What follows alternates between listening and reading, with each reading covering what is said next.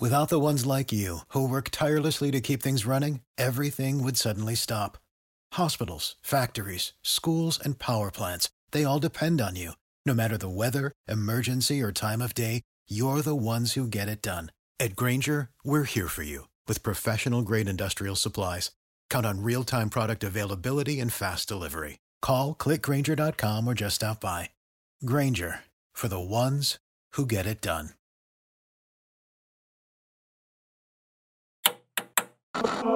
With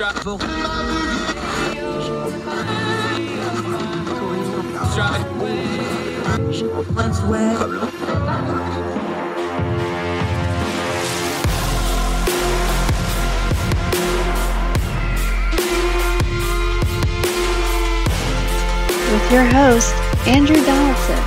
This is Heard Tell.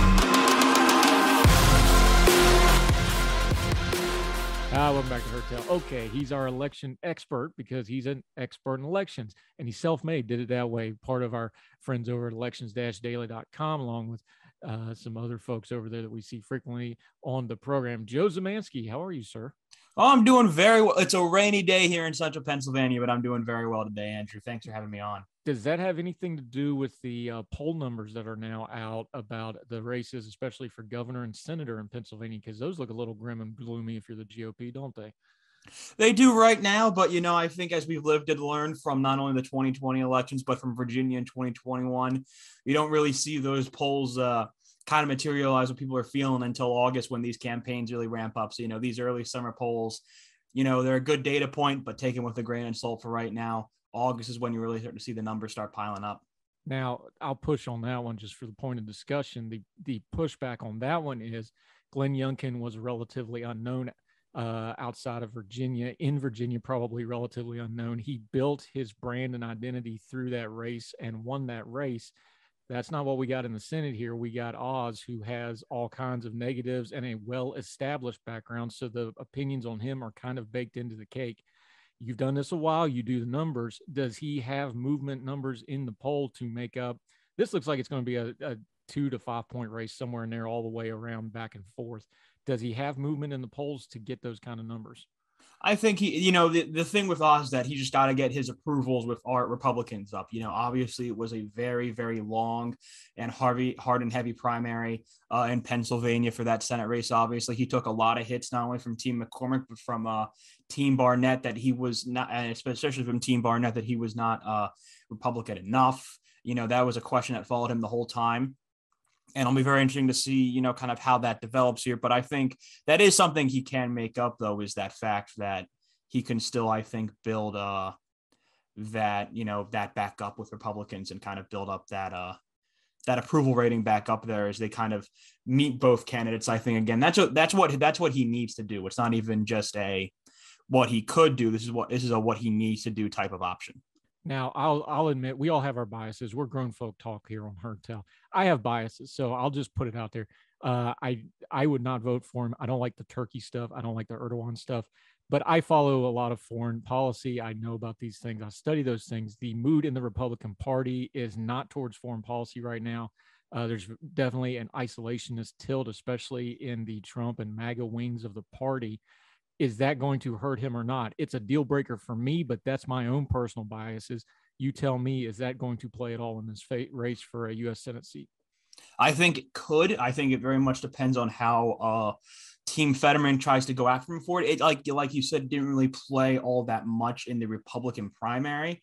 I think in a general election, though, obviously it's a much different atmosphere. It'll be very interesting to see kind of how that atmosphere, how that part of his life and how that part will translate into the campaign. Now, the general election, where that might be a little bit more upsetting maybe to some swing voters, especially in those collar counties, if this is an attack that the Fetterman campaign decides to hone in on.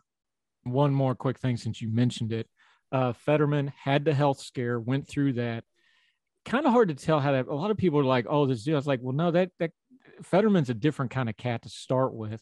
I think that would probably be a sympathetic for his base to him, like, oh, he's overcome this. I think it actually kind of humanizes a guy who's kind of, and I don't mean this even in a bad way. He's just kind of a weird dude. He's just different. I think something like the health scare might actually humanize him and help him with voters, but that's my opinion. What do you think? The health scare and coming out, he's up in the polls right now, which he probably should be with some of the built-in things he's going to have. The health scare and his performance going forward, what do you see happening there? It might depend on when we start seeing him on the campaign trail again. If we get, I think August is kind of that big month when we're talking about general election campaigns. If he's not really back on the campaign trail full time in August, that's when these questions will start popping up again. Obviously, heart issues are nothing to be, nothing to not be concerned about. That's for sure. And I think there is potentially an issue here with the fact that he didn't let anyone know about it. I don't think even people in Harrisburg knew about it. Because the fact is he was diagnosed with it before he became lieutenant governor in Pennsylvania. So it's something, again, it's kind of like the Oz and Turkey thing. It depends on how it is, brought on to, and it depends on, kind of how the Oz team then kind of decides to forewarn it. Because again, the health issues are something that if they're attacked in the wrong way can certainly backfire very, very quickly. If that's something you decide to attack on, those are attacks that can backfire very, very quickly. Yeah. And real quick, the governor's race, Mastriano is down a little bit right now. On paper, this looks like a candidate on paper, this looks like a candidate that is going to be all kinds of problems for the GOP. I think this is them shooting themselves in the foot a little bit on a winnable race. But, last few years have been weird. You never say never. I'm open-minded on it. Mastriano, he's not getting trucked or anything. He's down a little bit, but they've also got a thick oppo file on this guy. Did the Republicans blow this one? I think it's very possible. I mean, I've always stated my concerns about Mastriano. I don't think he's a guy who can moderate.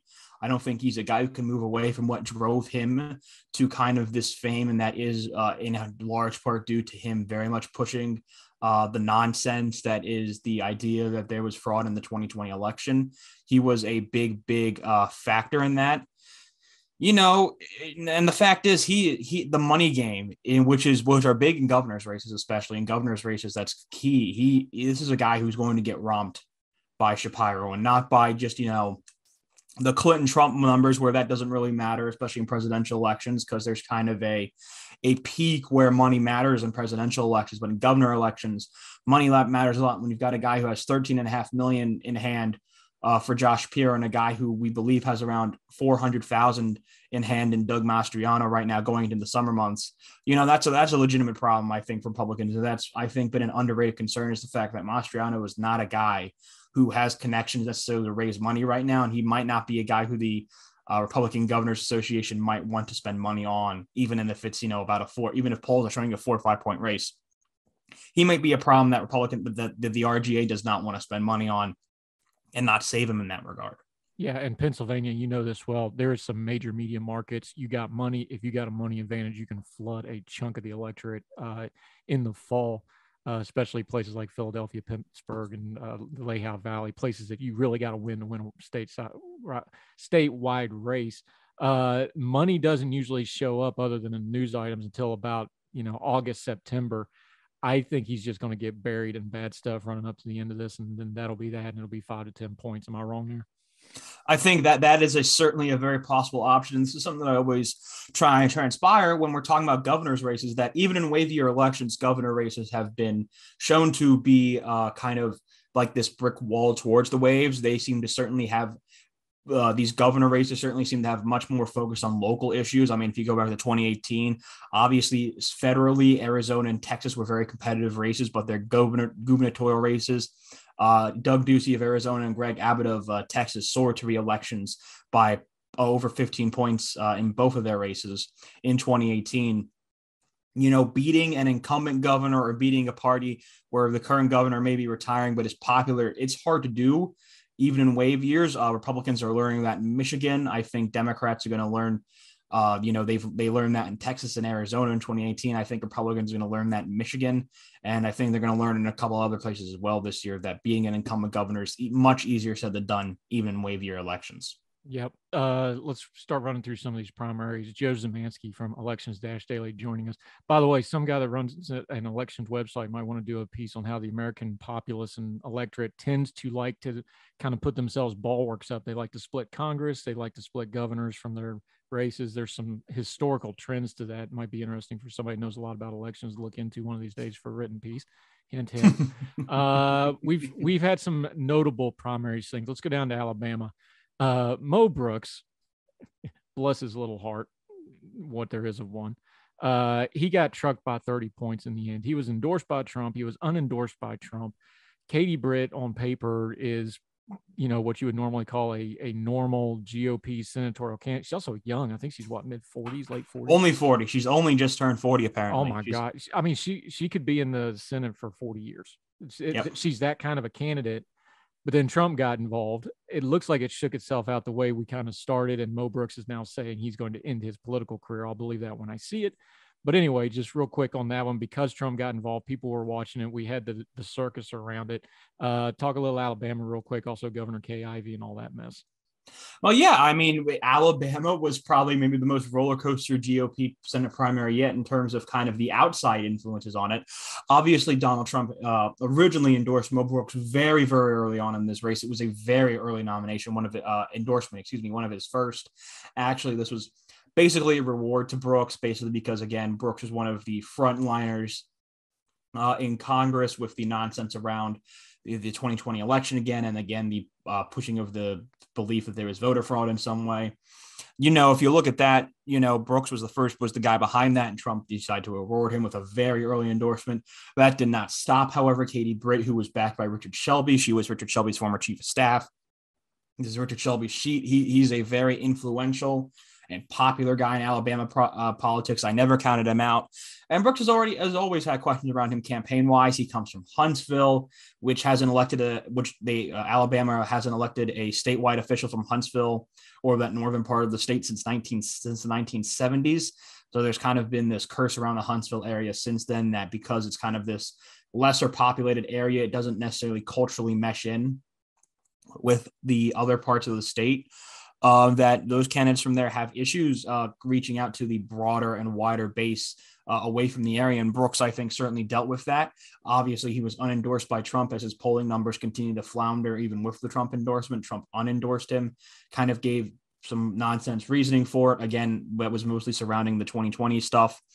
But Trump endorsed Katie Britt about a week before this recent runoff. Britt was already up pretty heavily in the polls. All it did was basically confirm that Britt was going to be the nominee at this point, and obviously Tuesday night happened. Pretty easy victory for Britt, as we expected. It was called pretty early on in the night for that runoff, and Mo Brooks, as you said, we'll see if he sticks to it, but he is in his mid-60s at this point. It sounds like Brooks is going to be taking a forever break from politics right now, and he seems to be retiring within Huntsville from politics for a good period of time.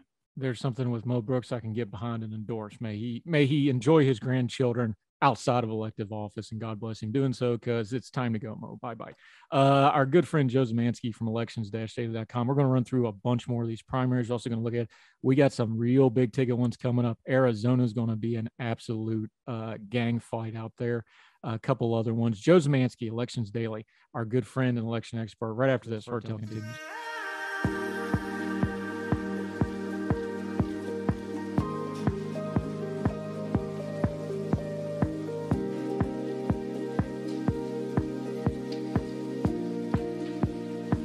Save big money now on new siding from LP SmartSide at Menards. Update and beautify your home with your choice of 13 timeless colors of pre-finished engineered siding. It's durable and includes a Sherwin-Williams factory finish paint warranty that means no painting for years to come. View our entire selection of siding from LP SmartSide today. And don't forget to check out our flyer on Menards.com for all the great deals happening now. Save big money at Menards.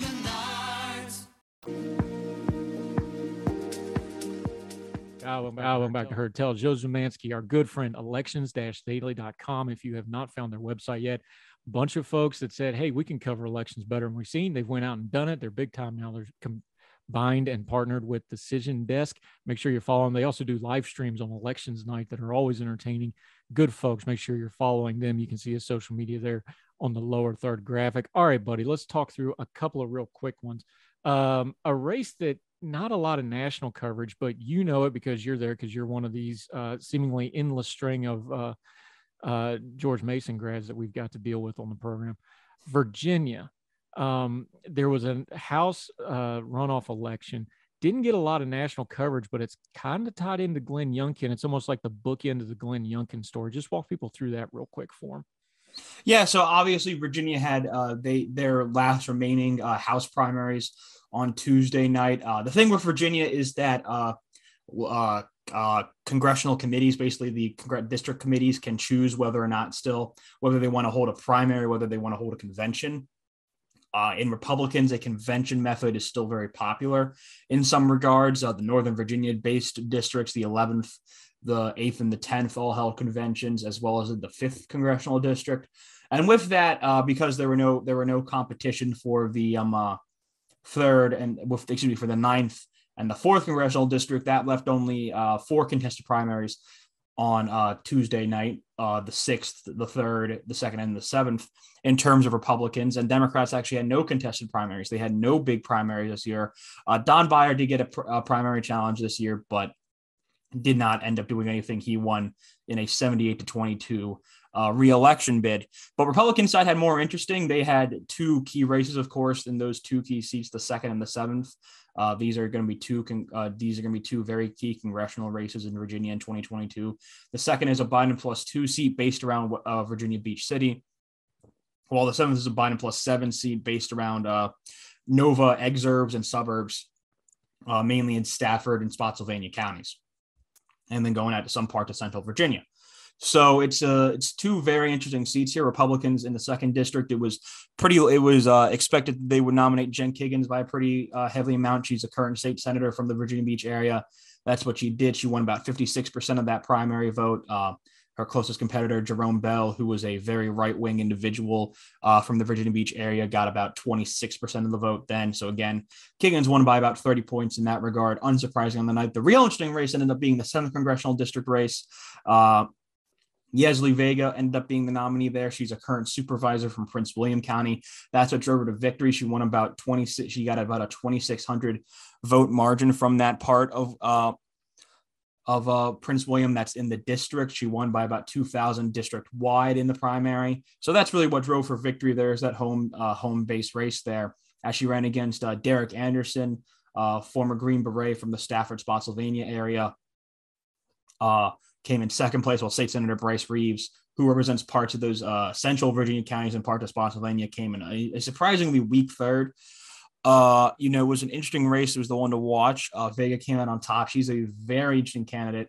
Only 36-year-old, is a former deputy sheriff, supervisor elected in a swing Prince William supervisors-based seat, and is also Hispanic and is the daughter of El Salvadoran immigrants. So it's going to be very interesting to kind of see how she dynamically plays in this race. This is about a Youngkin +5 seat when he won statewide in 2021. So it's a race that could be tilting just on even Republican tilting, depending on how this environment comes down to in 2022 when we get to November. So it's going to be very interesting to see right now. In the 2nd, we currently have that rated as a lean Republican flip. Actually, this is one of those areas where Republicans probably got one of their best congressional recruits for the cycle. It'll be very interesting to see how that goes. Well, Vega versus Abigail Spanberger in that new 7th district, we consider a toss-up. 2 really key congressional races in Virginia. It'll be really interesting to see kind of how those react, because these are going to be 2 very, very key seats very early on in the night in the race for the House majority come November 2022. Yeah, and for folks that aren't familiar with Virginia, everybody knows that, the D.C. suburbs and exurbs are dominating Virginia politics, but second to them is probably that Virginia Beach, Norfolk, Hampton Roads area, and that is the 2nd biggest military buildup area in the whole world. It's a really unique district. It's probably second only to the D.C. area in Virginia politics and far as important. So that's one of those congressional districts that matters, because it's probably always going to be a competitive or swing district one way or the other, no matter what, just because of how it's built up. All right, real quick, let's get to some important ones that we haven't touched on because we haven't had you in a couple of weeks because you're this busy guy doing all this fancy stuff now. South Carolina, again, a race that Trump heavily got himself involved in, got a split decision. He clipped off one of his vengeance rod lists, Tom Rice, But Nancy Mace came back. She's kind of a unique personality in the Republican Party. Trump came out against her. She survived it. That sure seems like maybe, and she's another one, she's young. This sure seems like something that probably sets her up for a pretty successful career going forward if she handles it well, because that's a pretty tough acid test for an early part of a GOP congressional career, isn't it? Absolutely. Obviously, well, so of course, as you mentioned, he did get a split decision. Tom Rice in the 7th district actually got beaten without the need for a runoff by Russell Fry. Fry got 51% of the vote, so he avoided the runoff there against Rice, who was in second place. So Fry will be the congressman in almost certainty in this about Trump plus 18 seat come 2022. He does get rid of one of his impeachment votes. However, Mace was a bit of a different story. Mace did not vote for impeachment, but she was pretty heavily critical of Trump post January 6th. She did not vote to try and overturn the results in any of the states that came up in the House. So this was a key race. She was going against Katie Arrington. She was the former candidate in the 1st district in 2018. She was the one who lost to Joe Cunningham in that seat. Trump endorsed Arrington. But really what it came down to was that Mace had a pretty overwhelming margin in Charleston County, which is our home base. She won that about 62-37. And then she also won Beaufort, as we dealt with multiple times on the show that night, the issues of making sure which way to pronounce that Beaufort County in South Carolina, which is a county just south of Charleston. It was another pretty heavily populated part of the district. Mace won that about by a margin that she won the race by about 54-46 over Arrington. And that's really what kind of drove her to victory. And that is going to be a big thing. And obviously, Tim Scott is a name that we've heard a lot over the last couple of years. He's confirmed no matter what that 2022 will be his last go around. If Mace is someone who's still around, if Scott becomes someone's vice presidential nominee, or if he just up and retires in 2028, Mace is someone who's certainly coming from that Charleston area and that coastal area, could certainly potentially become South Carolina's next senator and first female senator. It's definitely a possibility now. It doesn't seem like Trump seems interested in going after her post this year. He actually, one of the few ones who he's endorsing against, who he congratulated on his new Truth Social site in the post race of that election there. So it doesn't seem like there's going to be energy from Trump world to go after her past this point. So it'll be very interesting to kind of see what continues to go on after this. I got the answer for that one, because South Carolina is, how you doing, President Joe Biden? Really, really, really important. If you want to be president, you basically have to win South Carolina for either party. It's probably the one state that both parties have it, probably 1, 2, or 3 on the thing. You don't want to tick off the South Carolina voters if you have any aspirations, whatever, in 2024. That's what that was about. And even Trump, who can really go off the handle and not do very good strategery wise, even he realized, like, okay, we better not tick off her voting base if we want anything to happen in the state of South Carolina. Speaking of which, by the way, the governor's race, you mentioned Joe Cunningham. It looks like it's going to be him and Henry McMaster's. How's that going to shake out? South Carolina is a state that is, just because of the way its population and its voting base work, it's a relatively inelastic state. This is a state that's gone around between like 10 to 13 points towards Republicans in recent years. It's pretty much stabilized at that point. It's one of those inelastic states, and that's a word that's tad overused, but I think it actually describes South Carolina statewide pretty good. We doubt that McMaster will have any issue here. Cunningham obviously may have some slight bigger appeal than maybe another candidate would in that coastal area of the suburbs that might knock down the margin a point or two, but this is still a red wave year. McMaster's not an unpopular governor by any stretch of the word. I think this will be a pretty quick, pretty solid victory for McMaster, I think is the right way to put it. That's for sure. As we kind of get into that race here, when it comes down to it, it's not really a race that we're going to be keeping an eye on at this point. The rumor is Joe Cunningham knows he's not going to win this, but this lets him build up a campaign chest and tread water, because like you said, there's the expectation that Scott's going to be coming out and there's going to be an open Senate seat. But if he loses this, that's a couple L's in a row. Is that good strategy on his part? Is this probably going to be his last go around and somebody else rise up? Or do you think that strategy pays off where he can tread water and then go after that Senate seat? That's what he really probably covets. I think, I never think back-to-back losses is a good thing in politics. Never thought it's a good thing. Obviously wave babies, kind of like Cunningham is, we've seen this before with Republican wave babies and with Democratic wave babies, which are candidates who win a House seat that was pretty decently Republican, or I should say towards the opposite party when they win it in a midterm year. They then proceed to lose it usually narrowly by 2 to 4 points in the actual presidential year. Then that's basically what happened to Cunningham in that regard. And, that is, they do these races where they try and go run a statewide race, again, usually in a midterm, potentially against their party. And sometimes it's for their party and it pays off. But in a year that's against their party, it usually rarely pays off. I don't think this is a move that'll help Cunningham kind of stay in sights after this race is done. I don't think it's going to help him very much. Let's project ahead a little bit. There's other states, of course, and we'll talk about them in due course. I want to talk about Arizona, August 2nd. This is going to be all sorts of ugly. It's getting, you thought it would maybe ease up a little bit. It actually seems to be, the stupid seems to be accelerating in these races. There's, of course, the Senate race, there's the governor race, and we know what's going on inside of Arizona. It's been ground zero for all the election nonsense, mess, and conspiracy theories. We've got active investigations going on. We've got lawsuits going on. It is a big old hot mess. And you've got some really questionable candidates who may actually win some nominations here. How do we parse out Arizona? Because this looks like a dumpster fire from a distance. A dumpster fire is probably the best way to describe Arizona, quite honestly. The Arizona Republican Party, just because of the way it is and how we look at it, has been kind of become a mess over the last couple of years. Kelly Ward, a former Firebrand state senator who was trying to primary John McCain in 2016, took over the party apparatus as chairwoman in 2018.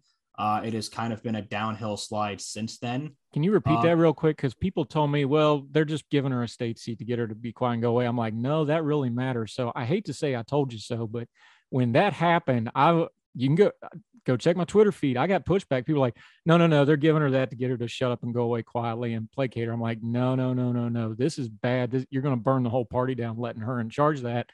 I feel vindicated there, buddy. Yeah, no, that's absolutely the case. State party apparatuses are incredibly important, especially when the nationwide party apparatus does not seem interested in getting involved in these races. Statewide party apparatuses are important, and Ward is a nut job, and she has kind of let the cuckoos take over the hen house.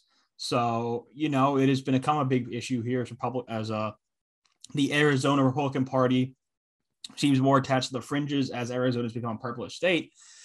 That's become a real issue, that's for sure. And, you're looking at it here that it's going to be very, very interesting to see kind of how we go here. Obviously, Kari Lake and technically Blake Masters, even though the endorsement he got from President Trump was more of a Mark Brnovich slapdown than a true endorsement of Masters. If you really look at that statement he put up, Kari Lake is obviously the danger candidate here. Really from that governor's race, Karen Taylor Robson, a businesswoman from the area, from the Maricopa area, is her main challenger at this point. This is a race that's gotten really, really nasty in the last month in that governor's primary between these two women. Now Lake is actually being hit hard here as kind of this the issue around gay rights and this specifically transgender individuals has really come up again, especially as we've seen issues with drag queens and kind of their role. That some people have brought them up in society, that's for sure. Understandable pushback, I think, that's for sure. But, you're kind of looking at it here. And there is a recent attack that Lake has been friends with a very well-known Arizona drag queen back when she was a newscaster.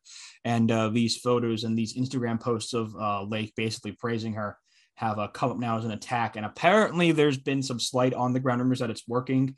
Obviously, the attacks against Lake is that she is a fraud. And obviously someone who voted for Obama in 2012, donated to Obama in 2012.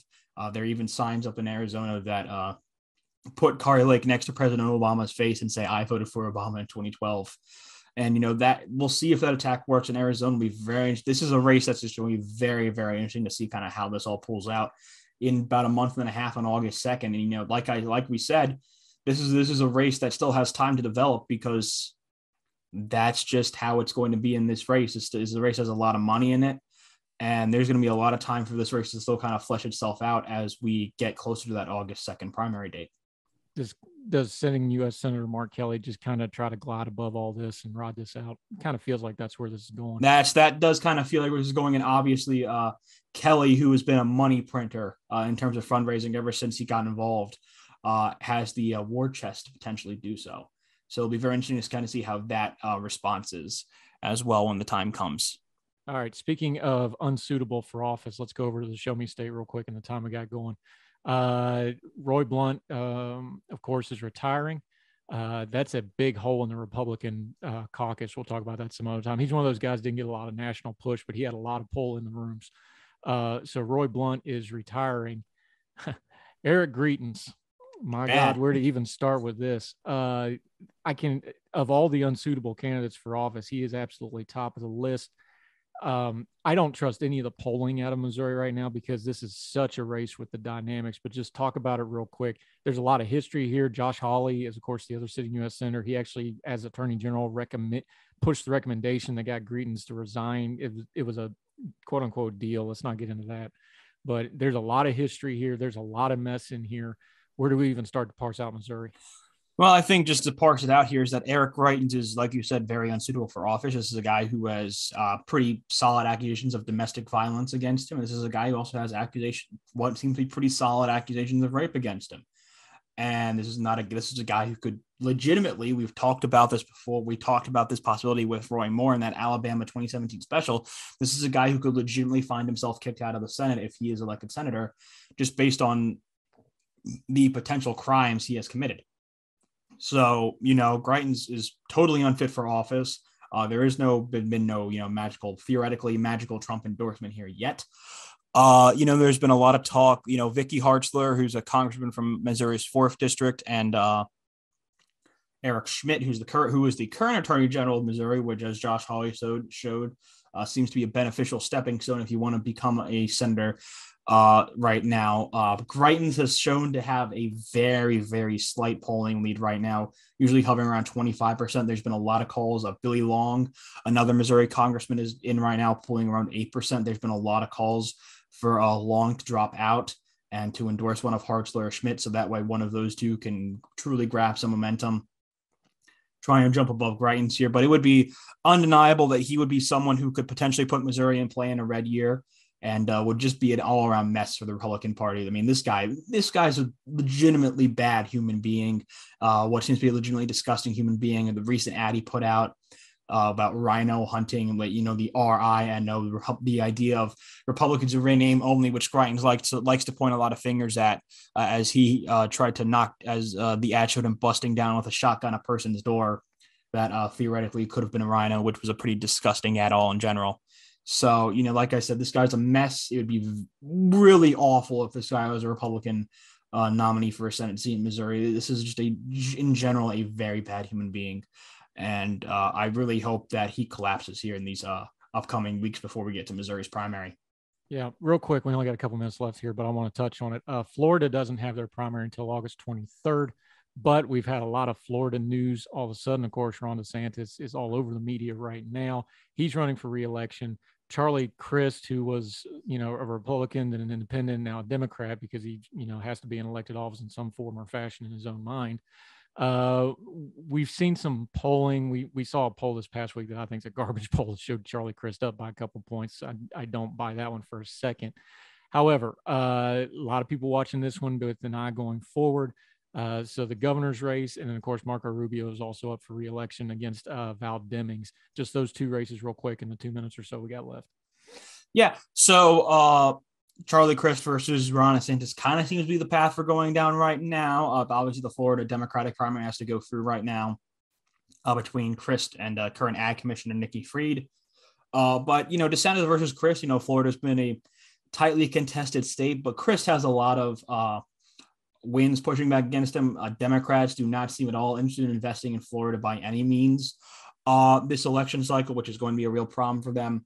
Either Crist or, basically certain Democratic nominee for Senate against Marco Rubio, Val Demings. And again, you have to deal with the Rubio factor. This is a guy who's pretty constantly overperforming the state of Florida. He seems pretty well set to do it again in 2022. But, this is kind of just the way it goes right now. I think the Senate is, like we said, we have it rated as likely Republican in that governor's race on Election Daily. We're pretty decently confident in his re-election. At this point, obviously, it's certainly not a sure thing. Florida is a weird state with weird people. I love those weird people, that's for sure. They always hold a special place in our heart, but you never know how they're going to act in these elections. But the fact is also that DeSantis is a governor who's above water, especially in a year that's going for his party. It's pretty rare to see those guys fall off and lose in these type of years. So it's a race that most people, most analysts are pretty decently confident that DeSantis will win re-election this year, even if it's against Crist. Yeah, I think you will. And our news media friends seem absolutely committed to trying to make him president. It'll be interesting to watch. I'm talking about the people that oppose him, by the way, who just love to govern. It's going to be interesting watching them going forward. All right, Joe Zemansky, as always, just a big old information sandwich. You're the man. We appreciate you so much. Let folks know where they can follow Election Daily. You guys, pretty much all your Tuesday nights from now till 2024 are spoken for, so let them know about that. And also your social media, my friends, so they can continue to follow you and the other folks over at Elections Daily. Yeah, so you can follow Elections Daily at elections_daily on Twitter. We also have our YouTube, just Elections Daily on Twitter. You'll see both on Twitter and YouTube. That's where we stream our Tuesday night election night coverage, as well as our Friday night podcast, Elections Weekly. That's me, our editor-in-chief, Eric Cunningham, and fellow contributors and heads of items, Dylan Brown, and Kraz Grinitz. So catch us there both ways if you're interested in hearing more from not just me and my big mouth, but also a little bit diverse opinions from our other staff members. Like I said, every Tuesday election night and every Friday night, no matter if there's an election or not, you'll see us live for our Elections Weekly. So catch us on there. Hopefully you can also catch me personally on my personal Twitter at Joseph Szymanski. That's SCYMANSKI. And it's always a pleasure to come on the Heard Tell and talk to you, Andrew. Yeah, and those three guys, it's not quite left, right, center ideologically, but it's pretty darn close. Very balanced. They got progressive views, they got some conservative views, a lot of down the middle information they hash out. It's a good program, good folks. Make sure to check it out. Joe Zemansky, always appreciate it. We're going to have you a very busy boy on the show the next couple of years, my friend, because you do great work. Appreciate you. Appreciate you, Andrew. Thank you very much. Take care, sir. All the music on Heard Tell is provided under a Creative Content license from MonsterCat.com.